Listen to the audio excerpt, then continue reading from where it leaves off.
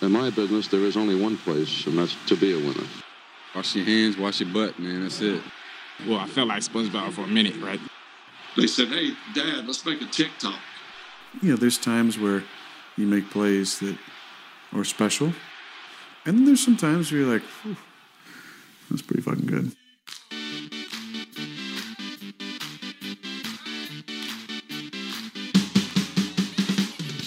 Hey, what up? It's Mercedes Lewis here, a.k.a. Big Dog.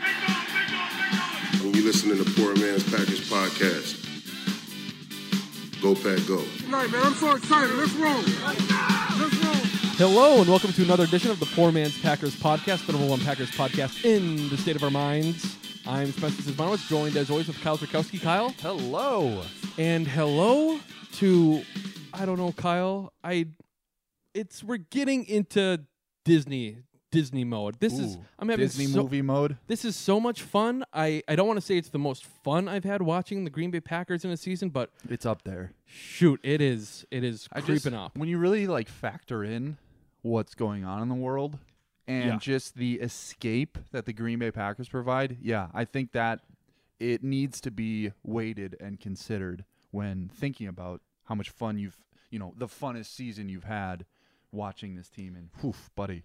Imagine how much less fun your life would be right now if the Green Bay Packers weren't as good as they are. I mean, at least we're getting it once a week. We have one day where everything's good. We have the 3 losses, but whatever. Even some of those games, you build from the losses as well, and we all grow from watching those games. Yeah, but watching, nothing gets better than a Sunday night snowy game at Lambeau Field. And exactly an absolute ass kicking at that. 40-14, the Packers are victorious, moved to 12-3, and I just think there have been. I can't even say there have been a lot of highs and lows. It's mostly been highs, and the lows have been really not that low. We're just a spoiled bunch, and we complain about the defense a lot. We had the Fire Pettin episode where we were both very angry. Absolutely miserable. Obviously, he listened, and it was a kick in his ass. Zadarius, Preston, and Kenny all talking to him. That was the second part of it. So that's crazy. Is what got it going. It's crazy to think that they have the Poor Man's Packers podcast list in the locker room. Yeah, every Saturday and before the game on Sundays. It's really inspiring, and it keeps me going to keep recording this podcast. There's a siren that goes off, and then in team meetings, they just blast it over. Right, and they all kind of get together and they talk about what we talked about and how they can, heed that advice, and it's really shown, and honestly credit to us for providing that motivation. We've always said it, we are the smartest Packer fans out there. That's why we have bits like Is Kyle an Idiot? Mm-hmm. And I guess one last thing before we look forward to, I guess I'll drop it now too. Brett Goode, we have 35 Goode minutes this episode. The third time he's been on. He's basically, and I told him this, he's our third co-host now. Yeah, it's an open invite, an open seat, and it was a great conversation, as it always is. And thank you to Mr. Goode for taking the time. Yeah, he's at first he was just a Goode guest, and now he's obviously a very Goode friend. A Goode friend. Sorry, I stole the punchline from you, but it was just so good. Yeah, it's so good. Yeah, you're right. Oh, damn it! That joke is already starting to get pretty. It's just getting started. Yeah, I guess one last thing before we get into the episode. We get to this point every year. I think last year we kind of knew the team was good, but not amazing, not a Super Bowl team. Well, because it's the fraud talk was so exhausting. It was on every news, every sports outlet, every local writer, every was just worried about, is this team that good? But this year it's everyone knows this team is good. We've had a blip of the fraud talk. It was this past week when people are like, oh, they've only beat one team with a winning record. Yep. And then we just steamroll over the Titans and all of that gets pushed aside. But this is one thing. This is what this week was for us. Sometimes it happens at different times, but this was officially the I am ready to get broken week, where it's I am all in. We'll get into it later, but shit, if we beat the Bears, if we beat the Bears, I don't want to say it. Gonna say it, I think we're going to the Super Bowl. Put it out there now. Put it out in the universe. That's fine. Matt won't say it. You take it 1 week at a time. But we're a stupid podcast. Yeah, it's quite a limb you're jumping out onto from the Packers podcast. You're recording on. Yeah. Crazy that you think the Packers are going to go to the Super Bowl. Absolutely Weird that a insane fan- take, Spence. You're nuts, man. Yeah, couldn't agree more. But yeah, for this episode, But in sincerity, like that, like for you are, to your credit, a pretty level-headed thank you, Kyle. fan. So I know that, like, legitimately believing they go to the Super Bowl does kind of mean a lot for your curmudgeonness. I don't know if I've ever said I feel like we're going to the Super Bowl like this early, And felt actually feel not just words, like but I fan actually talk. feel like it. Right, Yeah, right, like, right. We're seeing evidence now. But on this episode, we will have our pick six, the 6 plays that were the big swings of the game. We'll break down the offense and defense briefly. Then we'll have our conversation, of course, with Mr. Super Brett Bowl Goode. champion Brett Goode. Yep, and friends with one Aaron Charles Rodgers. Mm. After that, of course, we'll have Is Kyle an Idiot? And then we'll have our normal preview of the game, the Bears game. The 1 seed clinch game. Hopefully, crossing our fingers still. But first, pick 6. Yes. Pick 6. Pick 6. Pick 6. Yes! All right, pick 6. All right. Hey, First you did it. play that shaped the game and really just set the whole tone for the game. The Devontae Adams game. First drive of the Packers offense. Ho-hum. March right down the field. Score 6 points to no other than number 17 on, again, one of the more impressive touchdowns. Like the types of touchdowns that he scored on his first one, I think are some of the most impressive because he needs to get around the defender who's just, who has him in an open field, and he's got, the sideline with him to help make the tackle. But he catches the smoke. It's like a quick little snap, quick screen. It's a play you see when the ball's in the air, you're like, this could be for a loss. It's gonna go great or it's gonna go really poorly. And in this case, it went really, really great. Pretty I would well. say. Just really stiff-armed him, ran right through him, around him, however you want to put it, and a nice acrobatic dive to make sure the ball crossed the plane of the goal line, and 6-0. Yeah, little Stretch Armstrong there.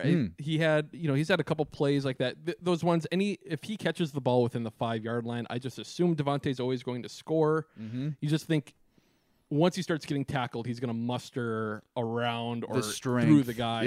or the athleticism. Because it was a similar touchdown he scored. I think it was against Philadelphia, where it was that quick screen and just like I'm putting this ball in the end zone whether you like it or not, cornerback. Yeah, that's what he said. Yeah.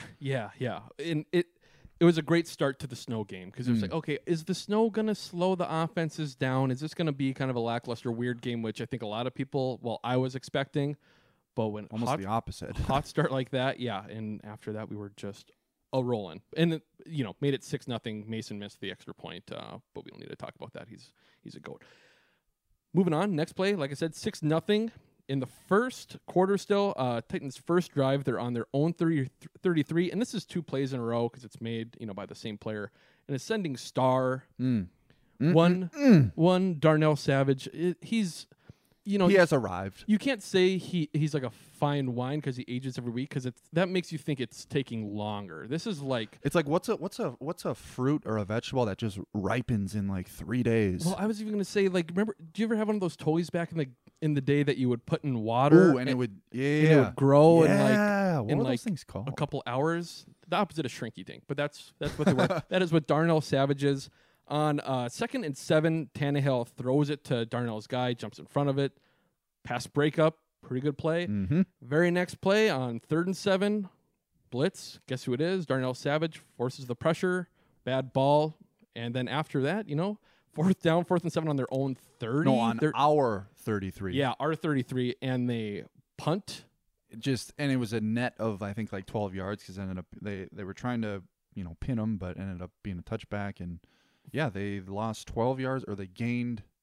How would you say that from the Titans' perspective? Lost or gained 12 yards? In field position. Yeah, very weird. I guess I didn't realize how weird it was at the time just because I wasn't 100% sure where they were on the field because of the snow. Yeah, that was an issue. But, even with those conditions, I still think that's a pretty cowardly punt. Yeah. If it's like a September game, that is like a historically coward punt. Yep. But even with those conditions, I still think it constitutes as a very cowardly. Because, again, 12 yards. Not my coach, not my team. I would never see that. Yeah. The third play that shaped the game, 13 minutes and 30 seconds left in the second. It's 3rd and 4. Rashawn Gary turning a corner. Gets pressure. Tanny throws it out wide. And guess who? Guess who, Spence? I have no idea. The opposite of the shrinky dink. Darnell Savage? Yeah, he picks it off, going the other way, and Packers scored on that drive that he picked off. So getting turnovers and then turning those turnovers into points is going to be massive in the playoffs. Yeah, and that made it 19-0. The series before that, the Packers scored, I believe that was the EQ touchdown. Yep. But pretty good, pretty solid start. That's what you kind of expect from the Packers offense, but then what happens? Fourth play, it is 19-7, first series after halftime. Titans are facing a 3rd and 1. Tannehill with a little read option play keeps it. Everyone believes that the king, Derrick Henry. I mean, who wouldn't? Yeah, has the ball, but he does not. Adrian Amos bites. And Tannehill runs 41 yards for a touchdown. A little, Colin Kaepernick-esque, I would say. Oof. I would try to make a reference for an Eric Walden player turning around looking to try to find him, but no one was even close enough to look around and try to find him at the line of scrimmage. Ugly play, kind of, the start of, oh shit, is this going to be like last week where we just kind of fall apart, crumble in the second half? But the magic of Lambeau Field, the snow game, would not let that happen. Yeah, that play, like those types of plays when the quarterback runs for a long touchdown this isn't anything really groundbreaking, but like those types of plays when it's a long quarterback rush, it's a heightened sense of demoralizing. Like Derrick Henry running a 41-yard touchdown. Yeah, I mean, it sucks. It hurts. But, it's Derrick Henry. You're one of the best backs in the league. But like seeing Tannehill do it, it's like, okay, this should not be happening right now. And it looks so easy. But yeah, it again, with Derrick Henry in the backfield, everyone was sucked in. And another stat I saw, I think, on Twitter, I can't remember it exactly, but the Titans have ran that zone read or that read option play where Tannehill has kept it like 4 or 5 times this year and have scored a touchdown on 3 of them. So a pretty high success rate. They don't run it often, and when they do, they pick the right time to use it, and they definitely did on Sunday night. And it's one of those things that you said it's more demoralizing when it's a quarterback. Absolutely true. But, hearing after, you can't forget, I believe he was at Texas A&M, right? Who? Tannehill, yeah. He was a wide receiver. He was a wide receiver. So, hey, he's pretty fast. True. So we can trick our brain that way that maybe it wasn't as embarrassing. Well played. I forgot about that. Yeah. Thank you, Spence. Yep, there you go. So now the score is 19-14 Good Guys, and the Good Guys are back on offense with 12 minutes left in the third quarter. And a tremendous answer from the offense. It was, it's like I told you while we were texting during the game. We need to, because what we liked or what I like to do, and I think you've kind of adopted it, when things are going super well, we like to boil it down to its simplest form. We just say we're having fun. Okay. We're just having fun watching the game. Yep. And whenever we do that, whenever we say having so much fun, it immediately turns sour. So we just need to stop. And when it was 19-0, we're like, oh, we're having so much fun. Barrels of fun. And the barrel was rolled out. Yes. And Ooh, and they've been doing it at Lambeau. Great job, Kyle. Great Rodgers, wow. the power, the influence. As soon as it turned 19-0, we're like, oh, this is so much fun. We're having fun. And, of course, it turns a little bit sour. Mm-hmm. So then it was 19-14. Very next drive. There is, again, 12 minutes left in the third. Rodgers hands off to Aaron Jones, cuts it back, and runs for a nice 59-yard gain. Now, was he out of bounds? I don't know. Who's to say? I have no idea. I didn't see. Who? And maybe we'll never know. I just saw him get tackled. That's how football's played. It ends with a tackle. Yep. And we ended up scoring on that drive. Devontae scores his third of the game. Yep. Yeah. One, two. Yeah. 3 of them. He had 3 of them. All jokes aside, like that was a very hot topic on Twitter, which was kind of annoying because, the ref should have blown it dead. He had a clear view of it. But I mean, I'm the last guy to give a ref a break. It's a frickin' blizzard. The lines are white. Come on. I mean, yeah, he's going to miss some. So I blame 97% of that on Mike Vrabel. I agree. And like, that's 100%. The responsibility is 100% on him to just throw the flag. Like, even if it's somewhat questionable, you just need to throw the flag there. Like, that was a 30-yard difference. It made a huge difference on the drive because they scored, 2 plays later. So 100% blame Vrabel for that. Yeah, and Vrabel's such a football guy. He was obviously a former football player, played for the Patriots, great head coach for the Titans. Yep. But you expect a guy like that to just throw a flag kind of emotionally and nothing. To just know the situation, especially when Rodgers, being Rodgers, is get up to the line, get up to the line, get up to the line, and they snap the ball right away. If you just see, I just feel like it should be almost like a reflex or like an instinct where, like, if you see the offense, like, that it's like they're guilty. It's like they know they're guilty. Well, that's so exactly let's what it move on. is. That's what it was. Vrabel was like, Rodgers is playing mind games. He just wants me to waste the time he's out. trying to fish out the chance. So it's like he like triple crossed himself. That's what it was. Just, Rodgers is always a step ahead of everyone else in the NFL. But yeah, so eased up there a little bit, and this is the last little play after the game is over. It is 26-14 at this point, third quarter, 3:45 left, 4th and 1 from the the Titans' 29-yard line.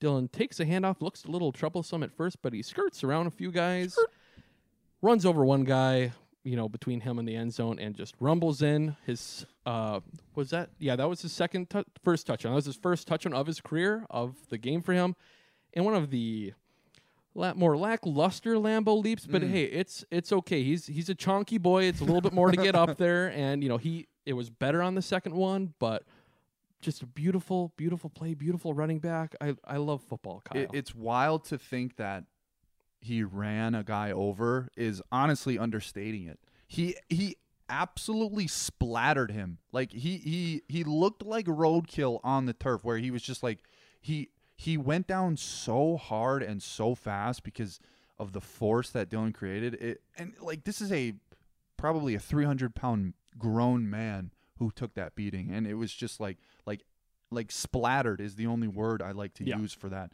play right there, because it was just insane. And yeah, going back to his chonkiness, I am just bemused by his thickness. I just like it's once again fun this year. I'm trying to put this in a heterosexual way, because I am heterosexual, but like, my God, he's so thick. I mean, it's what was it? I think at the beginning of the year I said AJ Dillham because he's got gigantic hams for thighs. Nice, very nice. Quadzilla, obviously. I've seen like Legatron again. I've thought of like what did I think? Slick Thick. It's because he is. Well, here's another. One of my brothers said Slim Chonk. Ooh, I like Slim Chonk because he's got some chonk to him, but like he's got the running back kind of mold, kind of athleticism too. He is the legit mold of a running back. Classic. God, just otherworldly thickness. Yes. Like, we should just do like. I'm trying to think how we can make like a segment out of his thickness, and just find ways to just talk about how thick he is. There's so many. I mean, because it's thighs, quads, legs, thick. Yeah, like McAfee. He was on McAfee today. And when Rodgers came on, McAfee was like, "Hey, I was just talking to your boy A.J. Dillon, and it looks like he's got shoulder pads on under his sweatshirt." Yeah. And it's like, yeah. I'm looking forward to He is a bowling ball. I was gonna say he's the most bowling ball type back we've ever had. Ooh. Lacey's close, but I think Lacey with the long hair was less of a bowling ball than Dillon. Yeah. Plus, he doesn't have it coming out. I think plus we need to see a little bit more from Dylan before we can start. Fair. Very this fair. Is the most we've ever. He's the most blah blah blah we've ever. So let's just Yeah. We'll temper some expectations this episode, I guess. But yeah, that was it. After that, the game is pretty much over. That was the dagger for the most part. Packers won 40-14. We are now 12-3, as mentioned. Let's start with Aaron Rodgers. Aaron Rodgers as MVP. Yeah, you could just keep going. 21 out of 25, 231 yards, 4 touchdowns, the 1 pick. He took the 1 sack too, which was kind of weird, but just a magical guy. I mean, we say it every week. Before it was, we're finding different words, and then it's we can't find other words. Now I don't know what to say we can't find other words. Yeah, it's I'm legitimately speechless because I don't know what four touchdowns, which is as many incompletions he had. That's what I was about to say too. Yeah, and we're so. It's an MVP. We're so spoiled. 37 years old. So spoiled. Probably going to be the MVP now. It was a nice double whammy game. One, Derrick Henry didn't have the type of game everyone thought. He was in the running. Mahomes had struggled against the Falcons. Yeah, they still ended up getting a W. And maybe we'll cross this by quick. I'm a little sick and tired of everyone talking about plays that don't count with Patrick Mahomes. Yeah, he's thrown a lot of bad balls that didn't get picked off. But it's like, we see it with Rodgers a lot. He doesn't like speaking in hypotheticals when he's asked questions. Well, I don't like viewing MVP in hypotheticals. Yeah, he threw a bad ball, but it wasn't picked, so who gives a shit? Rodgers had quite a few of those last year. He's been a lot better this year with it. I mean, he's always been pretty safe with the ball. But what point are you trying to make? Rodgers is going to win the MVP, but Yes. I'm a little sick of seeing every single person now talking about how Patrick Mahomes has 15 balls that could have been intercepted this year. That's what I'm saying. So you're defending Mahomes? I mean, Mahomes is a very good quarterback, but it's let's talk about plays that actually matter and Right. that actually happen. That's just me. Agreed. Yeah. So moving on, and we just talked about it a little bit there too, but I think we have to get right back into it. A.J. Dillon, the first real game of his career, 21 carries, 224 yards, a 5.9 average, 2 touchdowns. He had a long run of 30 that touchdown there. I just love the guy. There's, once again, no other back. This is the thing I was saving for when we talked about him again. I think what we have in A.J. Dillon is, I forgot what year we drafted Eddie Lacy and Jonathan Franklin, but it is if you were in a lab and you combine both of those running backs, that is what we have in A.J. Dillon. He's obviously the thick boy. He can run guys over, but he's also got that skirt like Jonathan Franklin also had. So and this is just the beginning. Hopefully, I can't say it can only go up from here, but one hell of a splash to make for your first game. And he was flashing the hands too. But Spence, he only had 7 receptions his senior year or junior year in college. Yeah, that's right. Yeah, I forgot about that. I didn't know too. he was eligible to catch passes in the NFL. And what the heck? And that first catch he had in the game too, that third down that went for nothing. Fingertip. Pluck it from the ground. Especially like Rodgers was saying with Devontae. I mean, it's tough to make those plays in September. Once again, a running back, Lambeau, December, is picking up a ball off the ground. And I mentioned this to you too. Another play was, I think it was play action, and he ran his fake and then did a little out at the line of scrimmage. Rodgers couldn't find anyone, and he just zipped it to Dillon. It was a nothing play really. I think he was only a gain of 6, but he really zipped the thing to Dillon, and he caught it no problem. So shit like that just gets you super excited for a thick boy like that being able to be multidimensional. My goodness. Maybe that's just what it is. We just got to call him the thick boy. It just rolls off the tongue. I like that. Aaron Jones also had a pretty good game. Only had the 10 carries, but he made them count. 94 yards, 9.4 yards per carry. Obviously, he had the long of 59. It's funny, once again. I mean, we almost had 2 backs to go over 100 yards, and we think back to the days of Brandon Jackson and Starks where we didn't have a 100-yard rusher for 3 seasons. Yeah. Holy shit, that's insane to think about. Yeah. 3 seasons. Yeah, and once again, too, Rodgers had 3 runs. We didn't talk with him, but the last month, I mean, he's been talking about it with McAfee, too, how much he squats, 400 pounds or something. Yeah, just a casual. He's yeah, 405. Yeah. And McAfee's so is that 1 rep? He's we don't do that. We don't do that. I mean, it's at least 3 reps, good form, and it's just he's just whatever. He's got a little bit more zip on his legs the last month, so it's nice seeing that. Moving on to the receivers. Once again, I mean, it's more like the receiver. The receiver, yeah. Devontae Adams had 11 receptions, 142 yards, 3 touchdowns, the long of 32.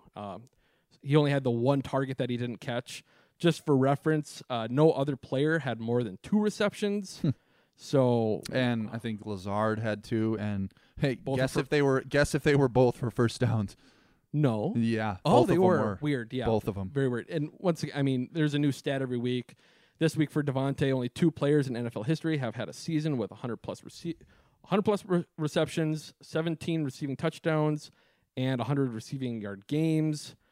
Randy Moss and Devontae Adams. And this is without, like, Rodgers. I mean, he was out for 2 games and pretty much 2.5 games, and he's still all-world at this point. Just on the best wide receiver in the world, best wide receiver in the league.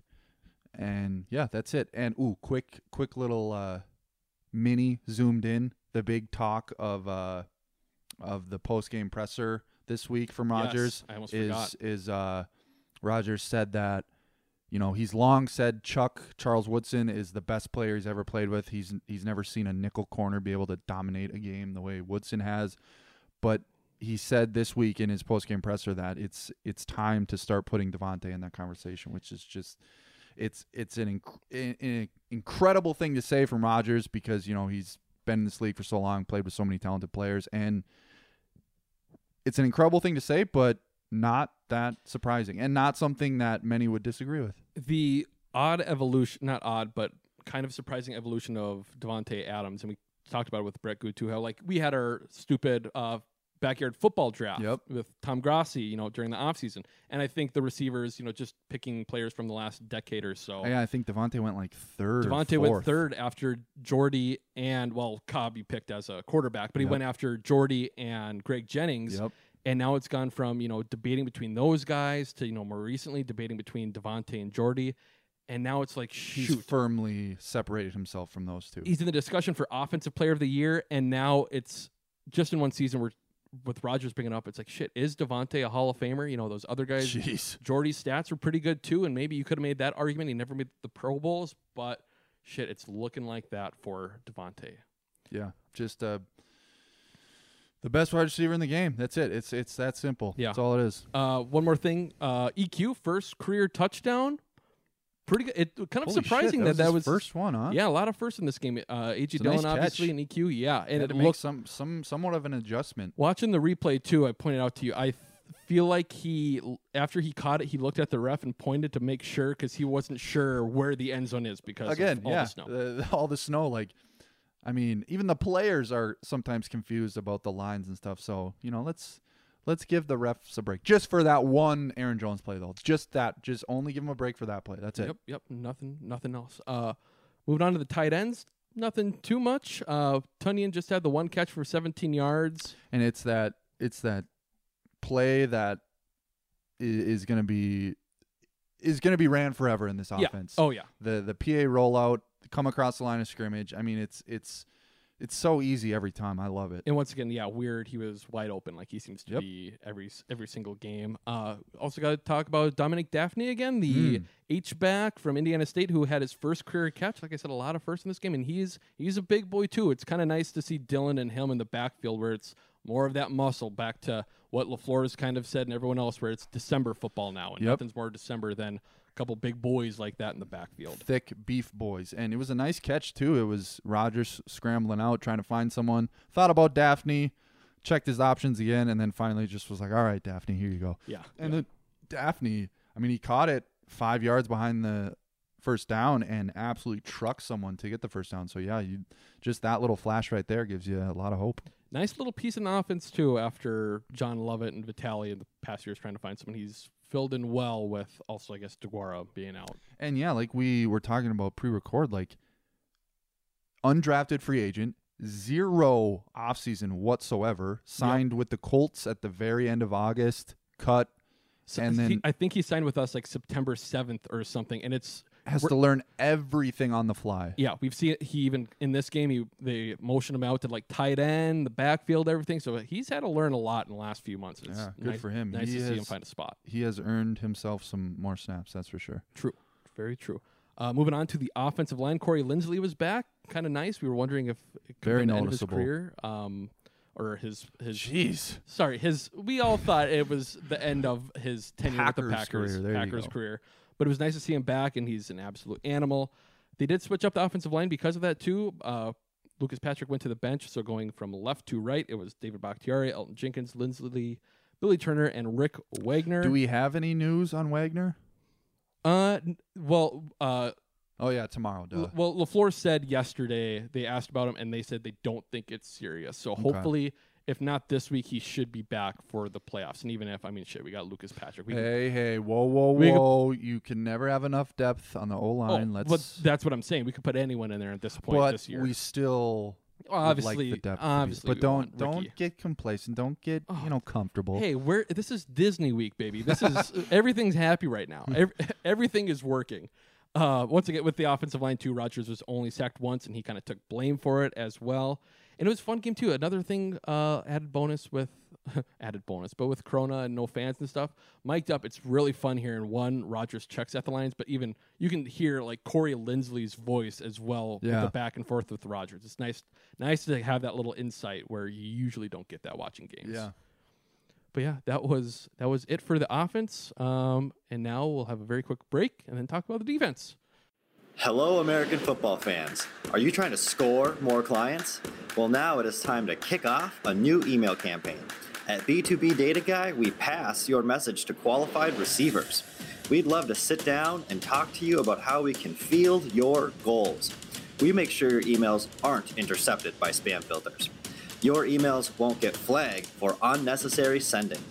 There's no market we can't tackle. We've never punted on a customer. We think we're a pretty fair catch. There's no way we won't insert football pun. With our message to the right audience, it's easy to touch down with qualified leads. Visit b2bdataguy.com today. All right, and we are back with the defense, and still not going to apologize to Pettin yet, but man, I'm feeling one hell of a lot better, especially playing in cold, old Lambeau Field. We'll just start with this. Obviously, only letting up the 14 points. The D overall had 22 pressures, 6 pass breakups, 2 picks, and that was all from 12 different players. There's so many different things just over the last month now. It's been incredible. This is from Greg Williams, 28 on Twitter. Not sure who he is. Tweeted, the Packers defense has been able to hold 5 out of their last 8 opponents to 20 points or fewer. They've allowed 0 300-yard passers and only 2 100-yard rushers since the loss to the Vikings. The Packers defense has 13 takeaways, 24 sacks, 37.5 tackles for loss, 53 pass deflections, and 54 QB hits in the last 8 games. Pretty good. It seems like, we were bitching at the beginning of the year how we have all this talent and how are we not getting more out of it, and now it's like, oh my God.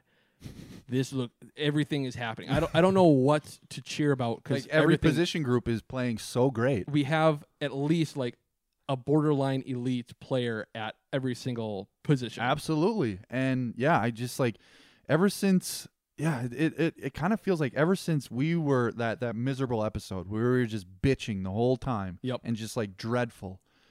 It seems like ever since that day it's just has turned around, and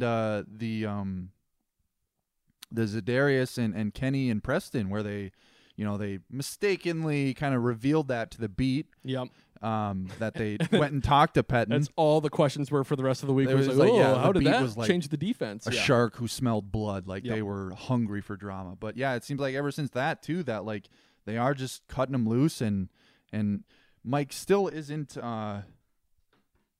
blitzing as much as I guess I would like, but I don't know shit. But still, he seems to be cutting them loose a little more and a little more effectively now, too. Yeah, and once again, like we were saying there with the core players, the top-rated guys on Pro Football Focus, all pretty much elite grades for the top 5. Sheesh. Gary, number 1, 90.7, and then Wow. it was Za'Darius, Darnell Savage, Jair Alexander, and Kenny Clark. Once again, those core guys that you kind of want to perform are performing pretty damn well. And it's a real shame. I haven't seen many Rashawn Gary takes.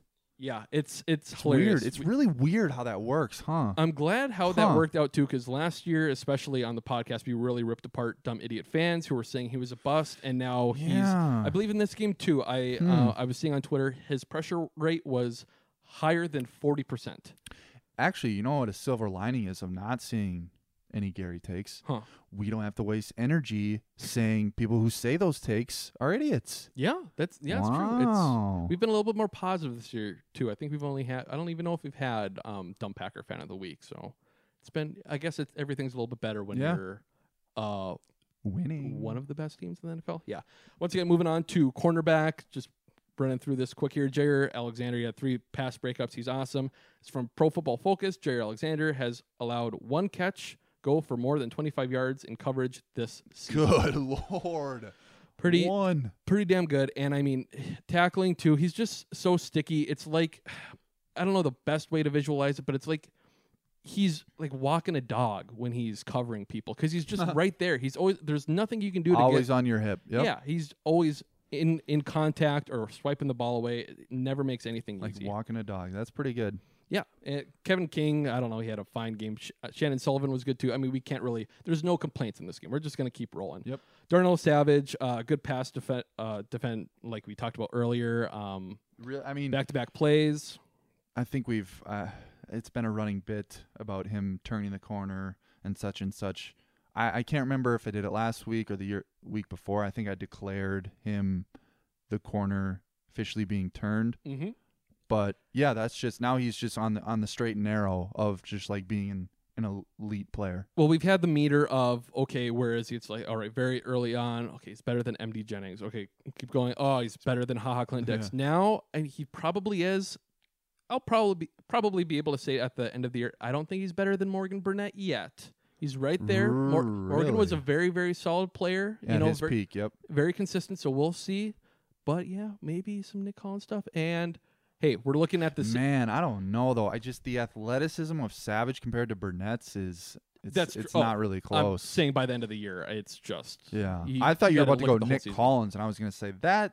Let's hold on a second. Soon, but even that is like, he's creeping up on that. It's fun that we get to have this conversation, right? And rolling along with that too. Since week 10, I believe, or week 11, the top graded safety duo in the league is Darnell Savage and Adrian Amos. You can't complain. Everything is glorious right now. Yeah, having fun. Moving on to inside linebacker, Kirksey will actually lead with him. Kirksey! Yeah, Chris Barnes was the leading tackler and played like 3 times as many snaps, but Kirksey only had 12 snaps. Kamal Martin had 13, yet Kirksey had a sack and an interception. So the interception was a terrible decision by Ryan Tannehill. Great play by Preston, though. Yeah. He and Preston also, he had more snaps than both Zadarius and Gary in this game, which is a little surprising too. So probably because I think more of the run stopping. Absolutely, yeah. Moving on to the outside linebackers, like we were talking about. Zadarius had a sack, and Gary's pressuring. Like I said before, the over 40% pressure rate in this game. Preston Smith also had a great game. What more can you ask from those guys? Yeah, I mean obviously the most complete performance of the year as a team for the Packers, but like far and away the best defensive game for the Packers. Oh, absolutely, without question. And moving on the defensive line, I mean, shoot, you just got to look at Derrick Henry, he averaged 3.8 yards a carry, 4.2 yards a carry, something like that. Don't have the stats in front of me. But so, yeah, my philosophy kind of is like a mediocre running back. If there's 2 yards to get, he'll get you 2 yards. A good running back, he'll turn 2 yards into 4 yards. A great running back, turn 2 yards into 8 yards. And Derrick Henry's been turning 2-yard runs into 8+ yard runs for his whole career, especially this year. But then on Sunday night, he was just he wasn't bad. He was not bad on Sunday night. He was good. It was 23 carries, 98 yards, 4.3 average, no touchdowns. And he was turning, 2-yard carries into 4-yard carries just because of his overwhelming mass. I mean, just physics alone is on his side. But yeah, that was pretty much it. They were very, very sound tacklers on Sunday night, which was maybe my favorite highlight of the night for the defense is just how well they tackled. Yeah, you're right. And maybe it's the snow. Maybe the snow is activating some mojo with the team. But, I don't know. It was the last possible game for the December, unfortunately. He didn't come alive as much, at least on the stat sheet, but we all know that he was very active, in the actual game. It just didn't show up so much. Yes. But with that, that's all we have for the defense and this game. So we will shoot this right over to our interview with Brett Goode. All right, and we are back once again with Mr. Brett Goode. Well, maybe we should start off there. There's been a lot of confusion this year. Last year was Adrian Amos / Amos. This year it's been Tunyon versus Tunyon. Yep. It's Brett Goode, right? I heard good this week, too. It is Brett Goode, but a lot of people say good. I've heard good day, so I answered anything. Extra fancy Good. for a good I like Goode. Goode's got a nice oomph to it, so to speak. Yeah, it just makes it a little unique. Yeah. That's what you're always looking for. All right, well, it's been a while. I think we talked to you last for the bye week, which was week 5. A lot of third time on. You're basically a third co-host at this point, so feel free to. It's awesome. I appreciate it. So a lot has happened. I don't know.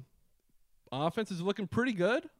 First, the number 1 seed looking like that's almost wrapped up, and your buddy Rodgers. I mean, playing at an MVP level. What do you think? What have you seen from the team so far? How do you feel?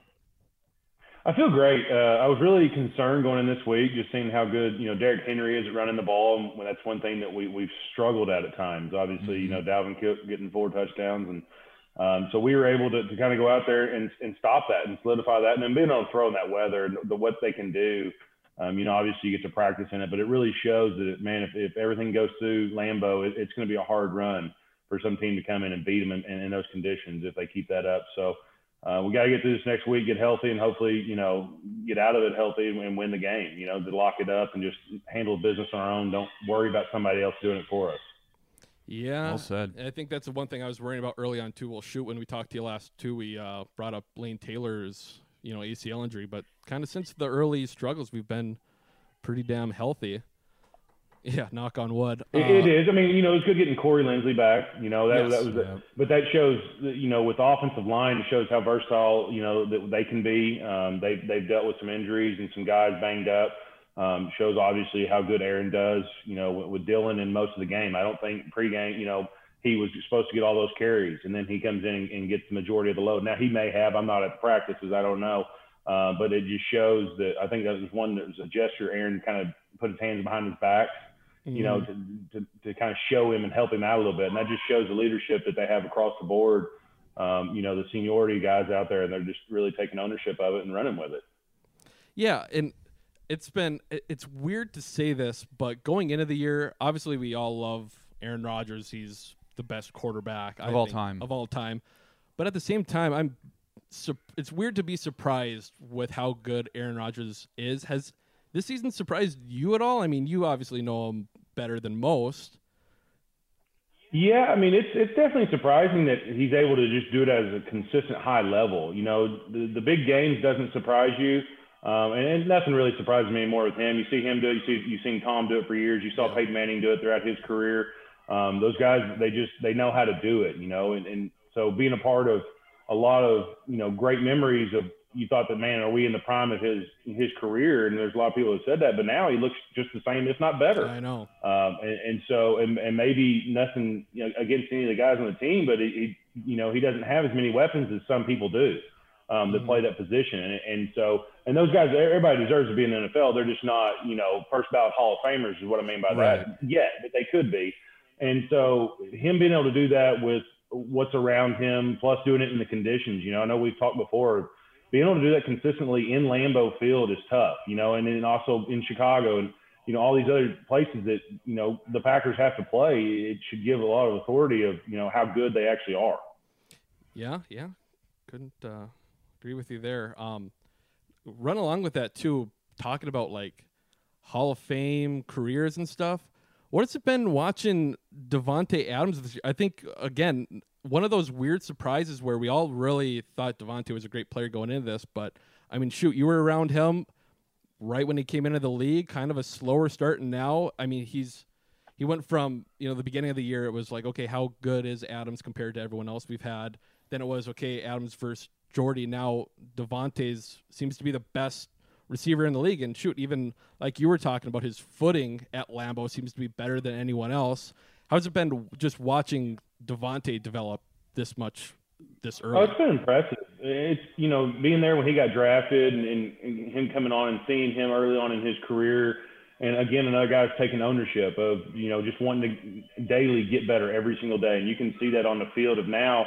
He makes certain D-backs, some Pro Bowl D-backs makes him look stupid. How good he can put a move on them and some of the routes he runs. And then, like you said, being able to do it at the field of Lambeau, when there's a bunch of snow coming down, it's not easy to do, but he makes it look easy. And it just shows you that, the type of Pro Bowl caliber receiver he really is. He's striving to get better every day, and he wants to win. And Rodgers mentioned today on the Pat McAfee show how even with Davante's struggles, I think his rookie year or early in his career, he still could always tell that he was a special route runner because he was always creating separation, always getting open. And I know like TJ Lang, I think, has talked about this before, where you can kind of tell a guy is like different than other guys like the first day of practice. Like you can tell if a guy can play or not the first day of practice.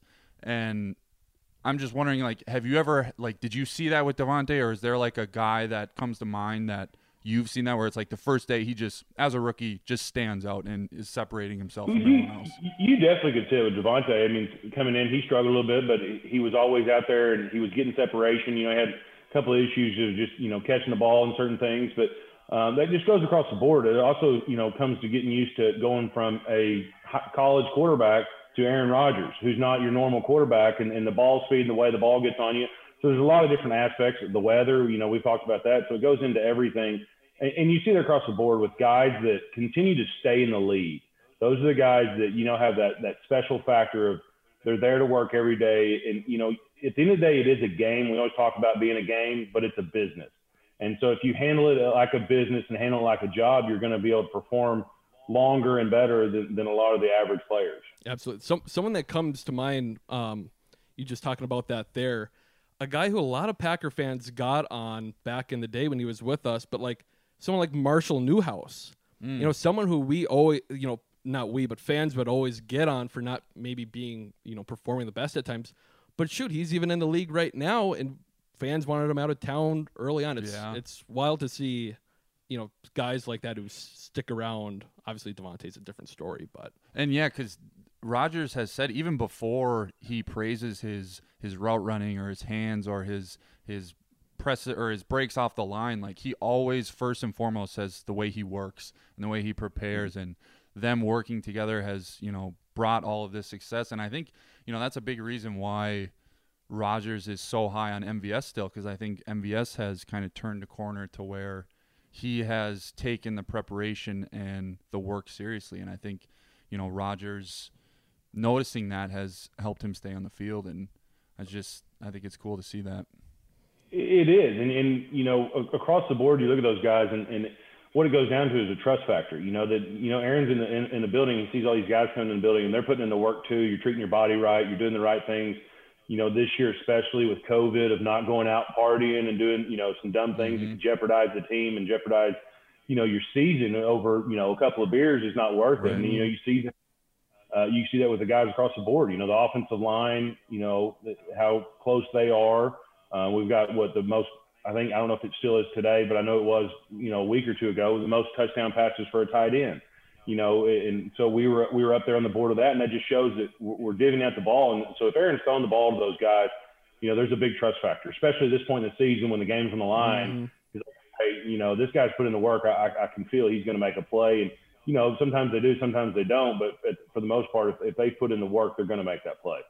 And this is kind of a somewhat related question, but the thing with this team too, of what's so fun to watch them, is they themselves look like they're just having so much fun together. Like the offense in the red zone, they always make sure to celebrate together. The defense, when they get a turnover, always celebrating together. So, like, I guess as a cliche sports question to you, like, is there a correlation between, like, the amount of togetherness and, like, fun a team has does that, like, correlate to their success and how good they are on the field?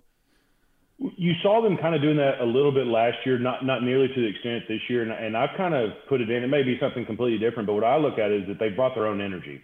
You know, knowing that the stadiums are not full, you know, you've got to have high energy. You've got to do it as a team, and that's the only way you're going to do it. So you might as well celebrate. There's nobody else there to celebrate with. And so you've got your guys, your brothers on the field, and you go out there and, you know, you bring the energy and all the hard work. Like you said, you know, it's paying off, and why not enjoy it together? Because right now that's all you have. And that's all you're going to have for this season, for this playoff run, until things get back to normal. It's each other, those men in that locker room, and the support staff. You know, that's it. That's all you got. Yeah, it's a good point. Yeah, I hadn't really thought that. Yeah, they're kind of they're responsible themselves to kind of create and muster up the energy to kind of to keep it going. Yeah, that makes a lot of sense. It is. And, you know, you think about doing that in a cold weather game. You know, I think it's phenomenal. It was always hard, when you go into a Jacksonville or Carolina when they weren't good, and, the fans weren't there. There wasn't a whole bunch of tailgating. Yep. It was always easy to get up on a Monday night game in Chicago when it's packed, and or Philadelphia. But to do that with no crowd, I mean, you've got to have it. And so far, the teams that have been the most successful have brought that energy. There's been a lot of teams that have started slow, and you can tell it's that sluggish attitude of, oh, here we go. And, as the weather changes, it gets a little bit colder, you're going to have a lot of energy coming out. Yeah, man, that's right. I didn't think of that because when you think of, being a fan, the letdown spots in the past, it has been like, Tampa Bay. I still remember that game against like Josh Freeman, but Kansas City in the 13-0 year. Yeah. Well, they've got fans though. Usually are pretty good. Oh, you're pretty talking good for strictly this year. Yeah. Gotcha. Yeah.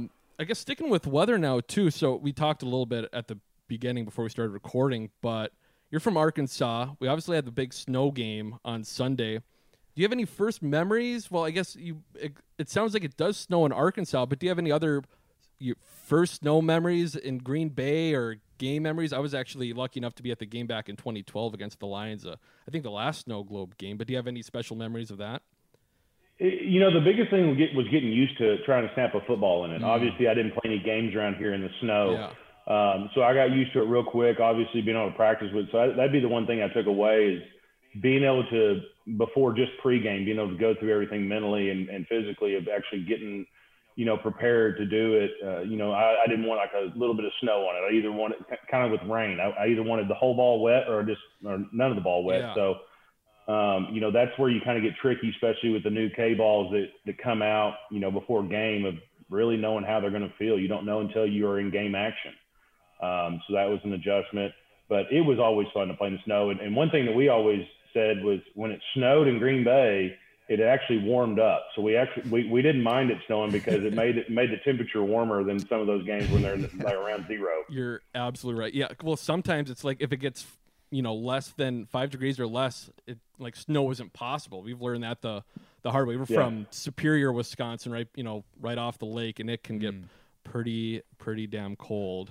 How long did the adjustment take to kind of get used to that cold? Because I'm thinking with if you obviously had a whole, I guess maybe not a whole off season since it's warm in the off season, but once it starts getting cold, you're practicing out there every day. So what if Tampa Bay has to come to Lambeau in January? Their long snapper is probably used to snapping in 70-degree weather. Maybe he's from down south too. He's never snapped in cold. How big of an adjustment do you think that's going to be in a 1-week turnaround like that? It's different. I mean, obviously you've seen other snappers and specialists come in and perform well in bad conditions. I remember we played the Texans one time. They were a dome team, come in, they handled it well. There's certain, minor adjustments that you'll never see on actual TV, or even if you were there live of what they're making, where it could be the punter steps up a yard closer, but if it's really snowy or the ground starts, getting really hard, then your footing comes into play. Sometimes kickers, with that wind that goes in the stadium, that's playing with your head. And then now you've got to worry about your plant foot not getting into the ground because the ground's frozen. I remember one time, early on, like when we played Chicago, it was so cold. And I think it was either 08 or 09. I started the game with cleats on, and then I finished the game with turf shoes because I couldn't get my cleats in the ground. Damn. And some other guys could. I mean, it's really just kind of a feel thing of what was comfortable and what made me most comfortable snapping and being able to move and protect. So that's just minor adjustments that you have to do on a game time decision. As far as practicing for it, it takes you about a week to get, and then you're used to it. It doesn't take long. You just gotta, because once you in Green Bay, you just go with it. You have no other choice. It's going to be cold. It's going to be snowy or sleeting or whatever. So you get out there and figure out what works and go with it. Gotcha. So do you think that they'll just for going with this Tampa Bay example, if they have a week they win a playoff game, then they got a week turnaround, come to Green Bay, and it's -3 forecast. Do you think they'll put balls in the freezer for their snapper to and make him put his hands in ice to kind of just get used to those sensations? Because just kind of throwing him in there, on a Sunday when they've never snapped, I gotta imagine is quite the adjustment. It is, and honestly, doing stuff like that, it may help a little bit, but the problem is you got to understand, even in the second half, you've been out there forever, and it's cold. Regardless if you have a jacket, you have the heater by you. You could be 30 minutes without getting any game time action, and so you're trying to stay warm the entire time. And I always try to make sure my hands were sweating, so I put enough hand warmers in my deal. And that's the kind. I wore a little mock turtleneck, keep your neck warm, and if you can keep your neck, your feet, and your hands warm, you're going to be okay. The rest is you just got to stretch and make sure that you're staying loose with your body and hydrating with water. There's actually a lot more people get dehydrated in the cold than they do in the warmth because you don't think about drinking water and you're shivering. Right. So that'll be interesting to see, when teams get in there and the games get really cold, because it's been a while since there's been like a really, really cold game. Right. And so it'd be nice to obviously see them do that in Green Bay. I'd love to see for Aaron to be able to have the opportunity to play an NC Championship game in Green Bay. Because he's never had that opportunity. Absolutely. So I'm hoping that they can get it done this week. Yeah, crossing our fingers. Always keep the hands sweaty. I think that is a very simple and I imagine effective technique. And hopefully you gotta keep some moisture in there so you can feel the ball. Exactly. In the playoffs, and I don't know how they're doing it this year with but they changed the rule. During my career, that the referee started holding the balls, and they had control of the K balls, and so they wouldn't put them by the heater. So now those balls have been frozen for the entire game. They can keep them on their body a little bit, but they've been frozen for the entire game. So you're like throwing a brick out there. So for the kickers and punters, it's got to hurt sometimes. So now you can keep the balls by the heater? No, that you used to could. Now they're not supposed to sit the ball on the heater because they want them to be somewhat cold. So they may be a little warm. They got a bag. They're not just sitting out in the open. Sure. They've got a little warm bag. And of course, that technology's probably gotten a little better than it used to be. But the balls are definitely slick and cold. Interesting. I didn't know that. I guess sticking with specialists there, kicking and punting. Your buddy Mason's had a pretty awesome year. I think he's still 15 for 15 on field goals. He's missed a couple extra points. Those don't matter anyways. I guess he's had such a successful year. Kyle asked me a trivia question last week about Crosby and points. It got me thinking. He's never had any type of fake where he's thrown it or ran it that I can remember. Sean Slocum and who is the other one now? Sean and Zook. Ron Zook were the special teams coordinators when you were with Green Bay. Were there any others fakes that we never got to see? Because we obviously had the Crabtree one back in the day, but I guess it's something I'm always looking for is like a fake punt, and we never seem to really get it. So any team always has those options. Yeah. Fake field goals, fake punts. Now, the fake field goals, when they again, I forget the year that they changed that rule where they couldn't overload on the field goal protection. Once they changed that rule, there are a lot of fake field goals kind of went away. There's still some that are out there. Every team's got them though, and then they're on the ready for any moment during the game where they feel that's necessary or that they think they have an option. Fake punts are a little bit easier to convert than a field goal because usually with a fake field goal like that one with Crabtree, they weren't expecting that. I think it was like 4th and 26. Nobody in the world thought we were going to run a fake field goal, and that's when you kind of get them by surprise. You've got to tie it in, but when you get a bunch of athletes out there on the field, on the special teams with punt and punt return, you have a lot more opportunity than you do with your offense and defensive line. So they've got those options in there. There's definitely passes. There's definitely runs, but it's little tricks here and there that they watch film and see where they kind of have the tendency to do something and see if they can take an advantage of it. And unfortunately, for some teams, it doesn't go well, and their special team coach gets fired. Or like last night, the Bills ran one, I think, on 4th and 5. And so, and they were successful with it. So it's just they're always in the game plan, and they're always out there to be played. Was there ever one involved? Unfortunately, I imagine there's probably not now, just because of his age and his graying hair. But was there ever one involved with Crosby where it's like he's kind of the focal point, where he was either running it or throwing it? I will say Mike Stock was there my first year, and he was there, I guess, for 2 years with Mason, and then I had Sean Slocum and then Ron Zook, and through those years we had probably close to 10 passes, different options. So that's what I mean is like that. And you look at Hecker out there, how many touchdowns and first downs he's thrown, and it's just crazy. They've got always have those in the game plan. If you don't have a fake going in, you're not doing your job. A film study, because it's a way to steal a possession. If you can catch them off guard, kudos to the other team if they stop it because they're prepared and they've paid attention to. But there's a lot of guys that kind of tend to get lackadaisical. And, you can look at our, 2014, playoff game against Seattle, how bad it was. We had the fake field goal for the for the touchdown, and so you always got that in the game plan. And I think that even on that play played out differently than they had practiced it. Because a lot of times you'll do it and somebody will react, and you've got to react and make a play. And so it happens, but they're definitely in the game plan week in, week out. Yeah, that was 10 involved with Mason, and we have yet to see one. That is, well, hopefully, I guess the problem is right now, and here's the problem with COVID. These guys, and this is a real deal for this year, especially going into the playoffs. I've already seen a couple of teams making moves with snappers and they're doing some virtual kicker stuff for COVID, because they've got to pass COVID protocols. So you don't really want to run a fake with your kicker, because if they get hurt, what's the point? Wow. You know what I mean? So you might lose them for the rest of the playoffs, or you might even not have them for the next week, and then you're really screwed up. So, it's different rules this year. That's a great point. Well, that's part of it, too, because Goode, they just signed, I forgot his name, but a kicker to the practice squad, and now they just changed that rule today where you can elevate anyone from the practice squad. So they literally just signed that guy in case something does happen. Insurance, basically. Yeah. Insurance, yeah. Because I think it's 3 to 5 days you've got to pass COVID before you can get in the locker room. Yep. Yeah. So they unless were, you're on the team. They were working out guys every single week so they could start that 3 days, so that someone, if it did pop up on Saturday or whatever, they could just call that guy up and have him kick. You seem to be pretty well versed with the NFL protocols, and with Hunter Bradley kind of struggling. Can we expect a return from Mr. Goode, the Super Bowl champion? No.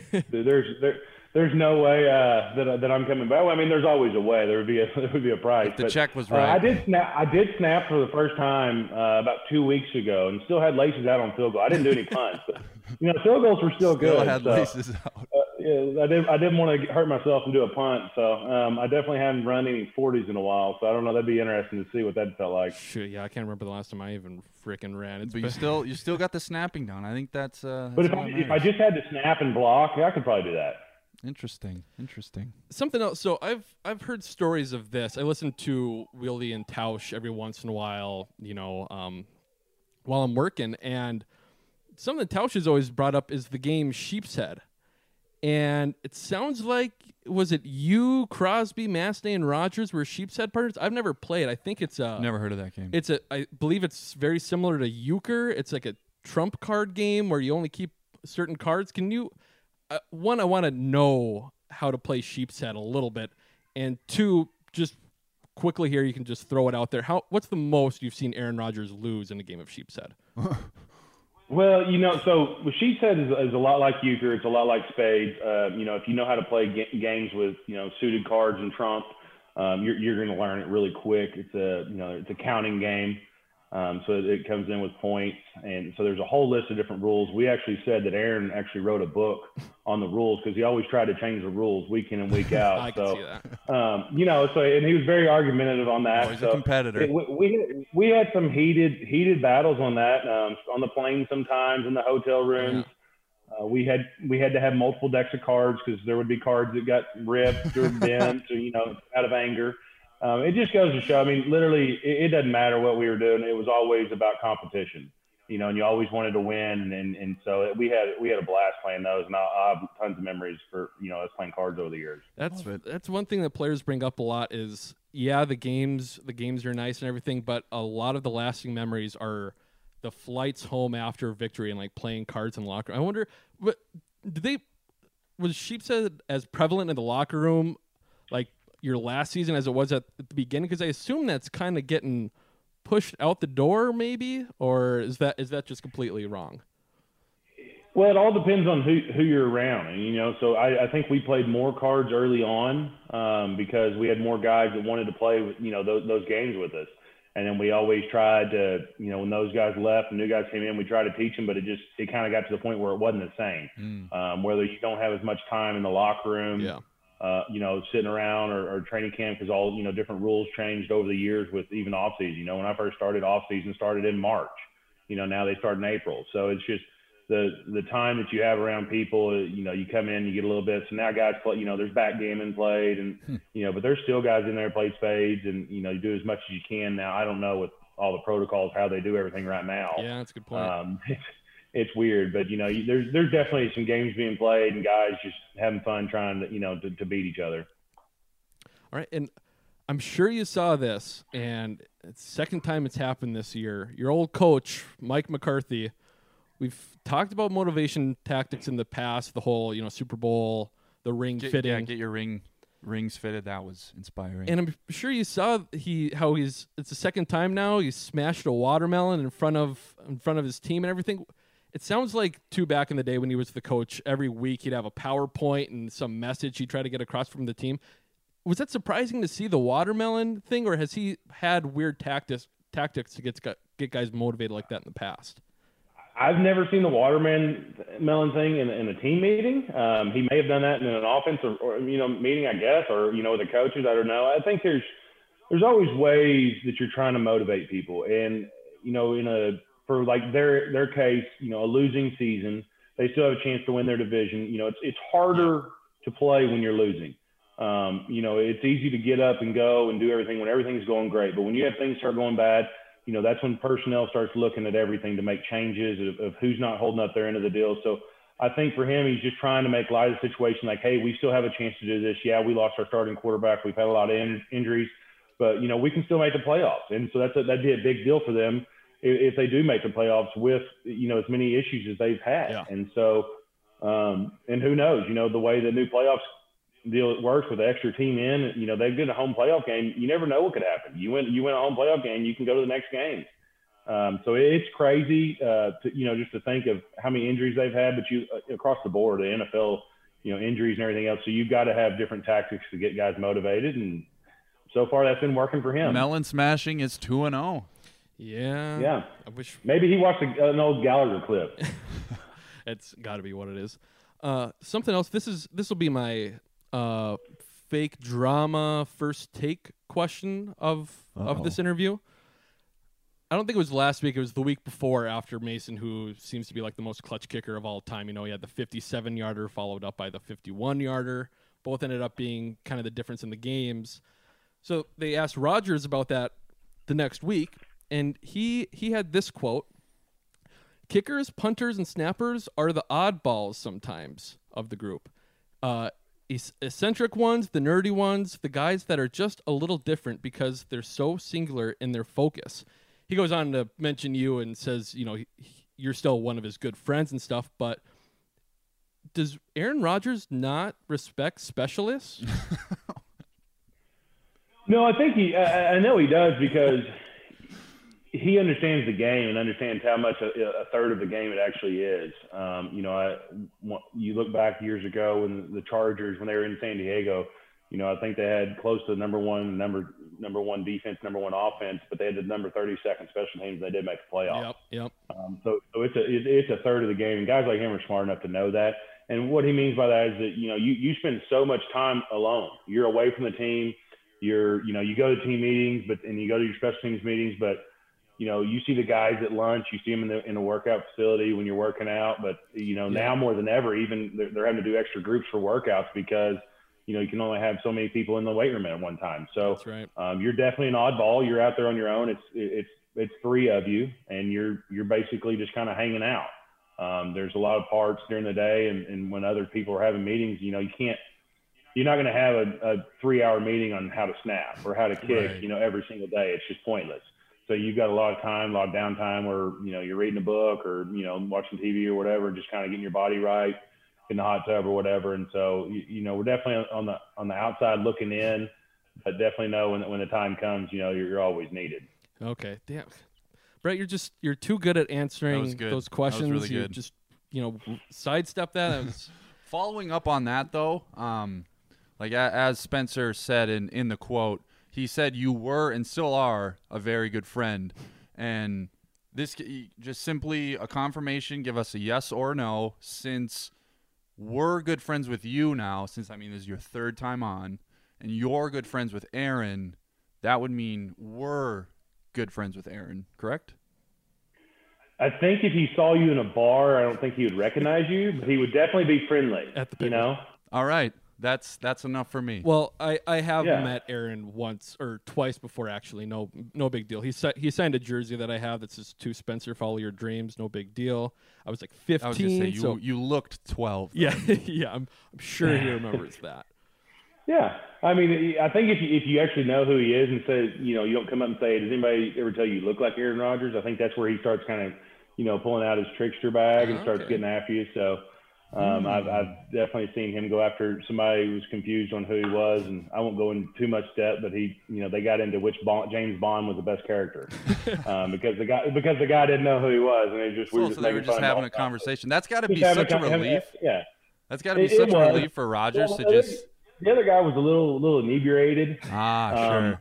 And so, it's kind of one of those things where if you look like somebody, that's probably who they are, especially as much as you see them. But I guess a lot of people aren't, when Aaron and certain guys get to certain places of the country, they don't think why would they be here? They would just think that you looked alike and not really think it was actually a real person. Right. Yeah. Well, I mean, I think Rodgers said that today too on McAfee. They were talking about dealing with fans, and he's like, yeah, if someone sees me, just treat me like a normal guy. I'm just you just talk to me, a normal conversation. I don't need the wild stuff. And man, I can't imagine the crap he's got to deal with anytime he wants to go out in public. But yeah, it's got to be tough, and that's all anybody ever wants. Everybody appreciates the love and the support. But sometimes when you're eating dinner and you're doing stuff, they just want you to be, you just want to be normal. And then it's not like, hey, you don't want to get and talk about football. Some people they just really want you to ask them about their, their personal life. What's, how they're doing. As a person. So there's ways that you can do that and go. All right. Well, how are you? We never even did the small talk banter. Well, I don't know if you can hear this, but I think my kids are fighting right now. So I'm going to have to go out there and really lay the smack down here in a minute. Well, perfect. We can end on this. A nice little softball question for you. Brett Goode, if you had a vote, who is your MVP this year? So I think that's easy. I think it. Really? Okay. I think it got solidified this last game. Yep. From what he did in the snow, and if you really look at every single game, week in and week out, and it's like we talked earlier about weapons.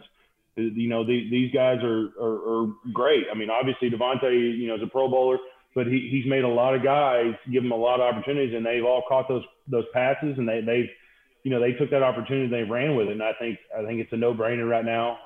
And I don't think there's any way that you could say it was, close right now.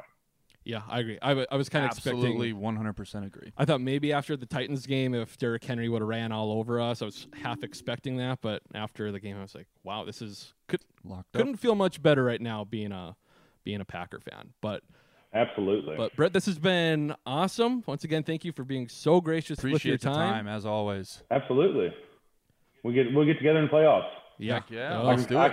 I can co-host a show in the playoffs. Yes. Perfect. All right. Well, we locked you in. Everyone heard that, so we will have Brett Goode later on. Maybe the bye week bonanza. Hopefully, if we can get that bye week wrapped up this week. But beat the Bears, and that's it. Yeah. Once again, thanks a lot. Thank you, guys. I appreciate it. Y'all have a good one. Happy New Year. I'm not an idiot. Okay. You sure? Yes. All right, we are back with Is Kyle an Idiot? For the week, Kyle, once again, you were 31, 21, and 2 for the season. Really good. I mean, if you got all of them wrong here on out, you might make it close, but I would never do that. Once again, I haven't unless I was shaving points. I haven't annoyed. Yeah, in that case, if you want me to shave points, you just hit my DMs. Hey, wow. Yeah, I'm sure everyone's betting on how you do on these Packers trivia questions. Know. All right, so moving on to your first question. All right, Kyle. EQ caught his first career touchdown on Sunday. He went to Notre Dame. What other player on the Packers roster on Sunday played for Notre Dame? Played for Notre Dame. I'm gonna need. He's a younger player. I believe this is his second. Yeah, this is his second year with the Packers. Second year with the Packers. The way you phrase that makes me believe he was not drafted by the Packers. You would be wrong. I would be wrong. And this is his second year playing football for the Packers. 2019. Dexter Williams. Very good, Kyle. Oh. It wasn't an easy Wow, one, but you got it, yeah. All right. Very good. He was on the active roster? He was called up again, because Jamal Williams. Jamal, I was honestly getting worried because we were playing the Titans. It might be a close game, and I'm like, I do not want to see Dexter Williams with the ball in his hands. Yeah, you are not a fan. All right, moving on. Which one do I want to do? We'll do this one. Okay, Kyle. Aaron Rodgers has 44 touchdowns this season. This is the third time he's done it. I think he's the only quarterback to ever have 40-plus touchdowns in three times. How many more does he need to throw for his all-time record? So he's got 44 right now. What's the most he's ever thrown in a season? I think the most he's ever thrown is 48. Ooh, Kyle, no, you were wrong. I'm sorry. The correct answer was 45. Just one more touchdown. That's all he needs. If he gets one more, he will tie his own record. Wow, I'm a fraud. And I'm that supposed to be some Aaron Rodgers fanboy, and I can't even. That's kind of a tough question. And this happened back 48. in. Why does 48 sound like something he's done before? I don't know. I don't know. Dan Marino had 48, but yeah, that was the year. That was back in 2011. The reason that didn't happen, if you counted passing touchdowns that year, it would be 45 plus. Because Matt Flynn played Week 17. Oh, so his 480, 480 and 6 could have been Rodgers touchdowns. All right, 1-1, and this is if I had a bet, I don't think you're gonna get this one, but I want to ask this question. You're having a good year, anyways. Okay. Okay. Oh no. A.J. Dillon scored his first NFL touchdown on Sunday. He wears number 28. What terrible Mike Sherman draft pick wore number 28? Oh yeah, I don't know this. Ahmad Carroll. Yeah, I fucked up there because I said Amon at the beginning. I don't know if you caught that, but yes, Kyle, it is yeah! Amon Carroll. No, I thought you were going with Amon Green. Well, that's who I thought. Either way, that probably got the wheels turning for But no, because I remember. Yeah, I just remember there being a Carroll as. What year was that? I believe that was in 2004. I believe he was the first round. You know pick. what? No, I'm glad you asked that question. This is a fantastic lesson in drafting for need. And why the 2020 draft, because isn't that what his philosophy was? It's just like, we need or Randy Moss is in the division now. We need corners. It was definitely part of it. And let's not draft talent. Let's just draft what we need. That was when I first started watching the Packers too, and it's like, Amon Carroll, he's bad because my dad's already bitching about this guy, and he's a very young player. He always had penalties. Nagler's favorite story is in the press box against the Eagles in one game. This is Carroll's second or third year, and he was a first-round draft pick. This is mid-season. He was playing up against Greg Lewis. Greg Lewis had one touchdown, then he had a second touchdown. After the second touchdown in the press box, everyone was quiet, and then all you could hear was Ted Thompson say, "Fucking Greg Lewis." Amon Carroll also had 3 penalties in that game. He was very handsy. The next day, he was cut by the Green Bay Packers. Wow. That's how bad the dude was. Fucking Greg Lewis did him in. Yeah, and he was kind of an ass too. He signed with the Jaguars after that, and I remember, being like 13 years old, getting pissed off because he told the Jaguar media that, he didn't like playing for Green Bay. The tallest building in town was the stadium. So there you go. He's not wrong. Yeah, he's right, but he was kind of a dick. Yeah. All right, Stump Spenny. The Green Bay Packers are playing the Chicago Bears this week. Some pretty heavy implications for this Week 17 matchup. If they win, they're the 1 seed. Now, answer me this, Spence. When was the last time the Green Bay Packers have played the Chicago Bears in Week 17?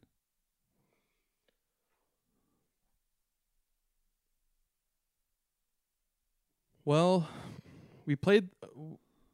It's funny because I think Brett Goode actually was getting on it too. He was talking about switching the cleats because I think that was back then if the season with Favre where we went to the NFC Championship game, that last game at Soldier Field. Yeah. Yep. But it was after that because obviously the Super Bowl year we played the Bears Week 17. God, I feel like we've had to have played them Week 17 more recently than that. Hasn't been the last few years. It's 4th and 8. Yeah. I'm gonna go with 4th and 8. I forgot about that. That's why I was kind of like insecure about the question because I was like, this is kind of fucking easy. But I was just like, any reason to bring up 4th and 8 is a good enough reason. Amazing, perfect question, Kyle. Yeah, because it's like 4th and 8 is in its own little stratosphere. Because that isn't a game. That's a vibe. And that's like a playoff game too. Because it was a playoff game. Shit. You don't even think of that as week 17. And a bonus question was going to be, and what was the previous time before that?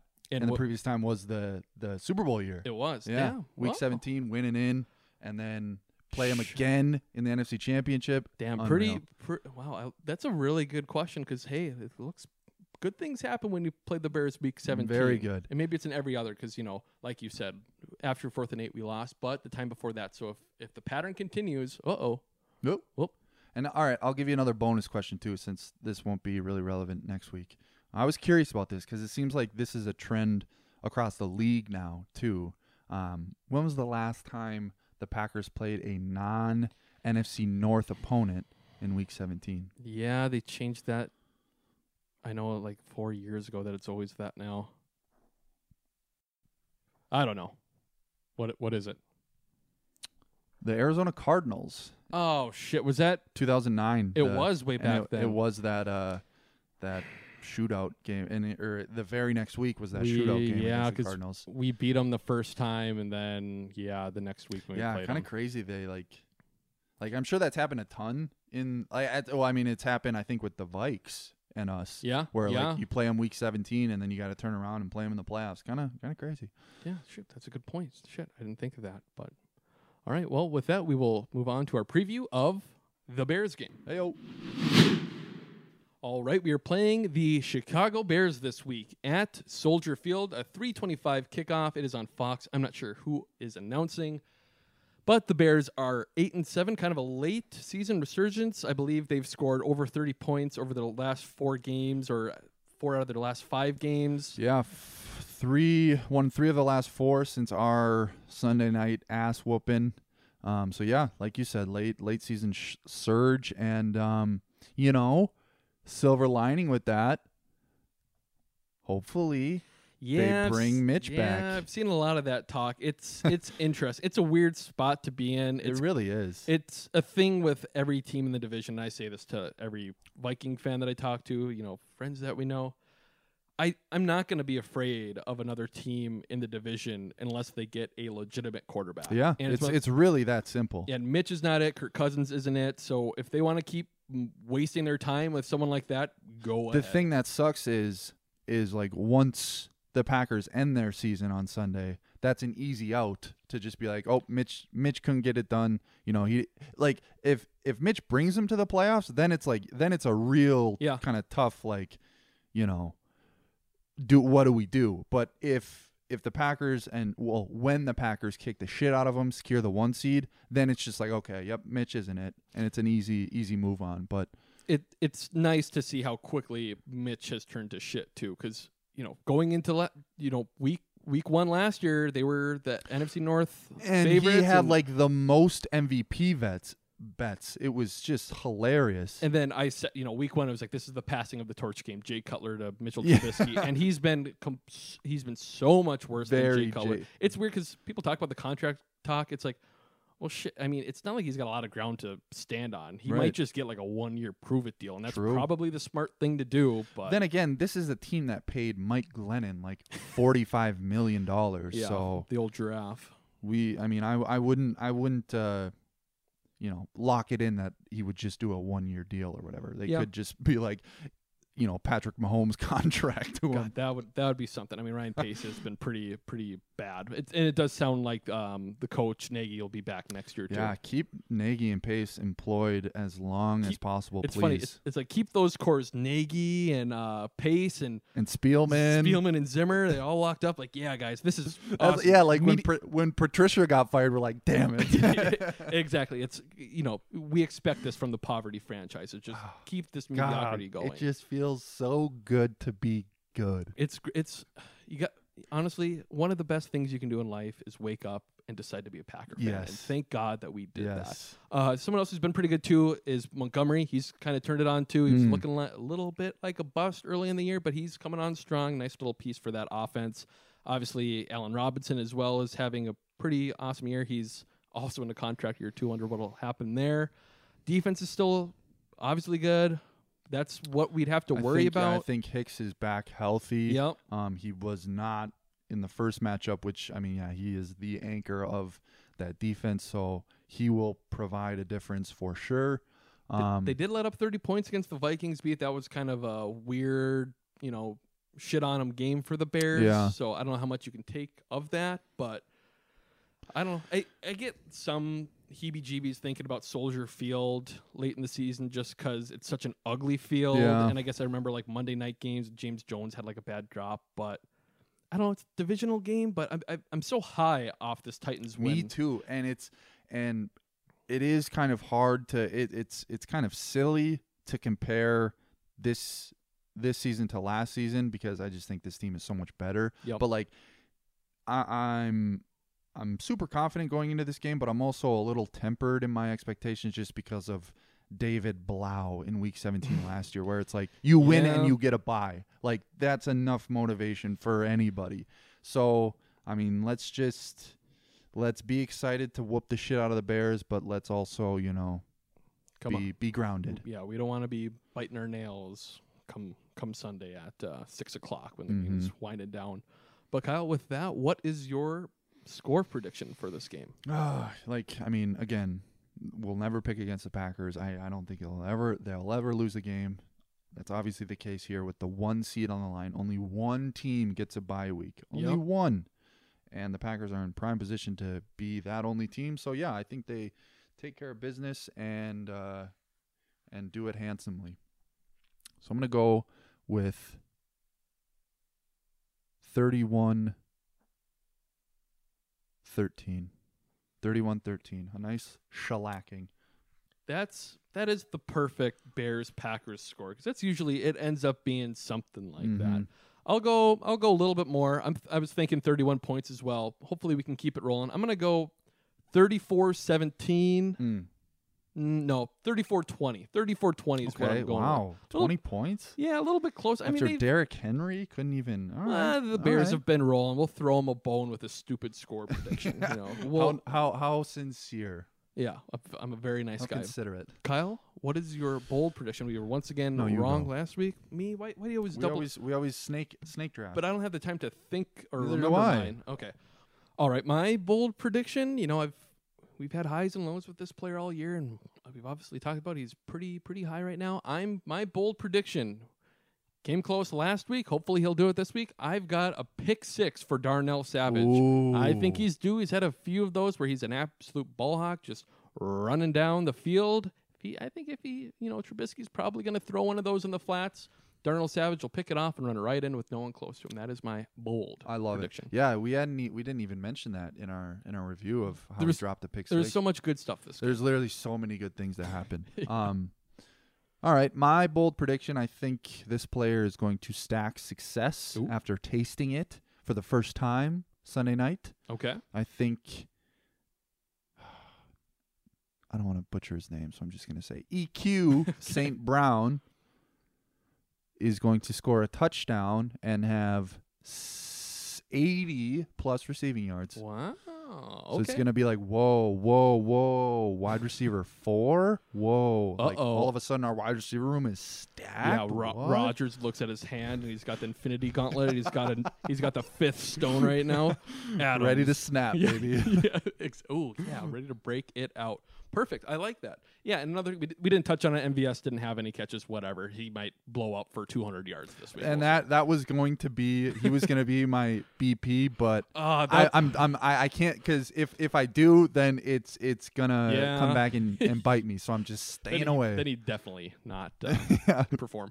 All right, well, with that, that's all we have for this week. Once again, if you could please leave a rating, 5 stars. It'll take you 2 seconds. Leave a review, and we'll send you a koozie. DM us on Twitter or email us at pmpodcast@gmail.com. Whatever, take a screenshot, and we'll send you a koozie. Or maybe, I don't know, maybe post it somewhere, post it on Facebook, Twitter, whatever you want to do to get the word out about our amazing podcast. But Kyle, with that, man, I'm feeling bubbly. I got nothing else You got anything else? I'm feeling super Michael Bublé. Ooh. It is Christmas time of year. 12-3. 1 seed is right fucking there, baby. Home field. Let's go snatch it. That's all I got. Perfect. Well, no, Kyle, I don't have anything else. Do you have anything else? I do not. Well, this is the perfect walk-off song for Mr. Brett Goode. Chris And Stapleton. Yeah. Yeah. Brett Goode, thank you so much. Oh for your God, time. yeah. We forgot to thank. Such He's a great. awesome. And I think we made arrangements for Yeah, him he's to be back soon. Oh yeah, they heard it. Yeah, he should be on in 2 weeks, I believe. Alright. So, once again, I've got nothing else to say, Kyle. I do not. Chris Stapleton, the perfect Brett Goode song. Please don't sue us. Go Pack, go.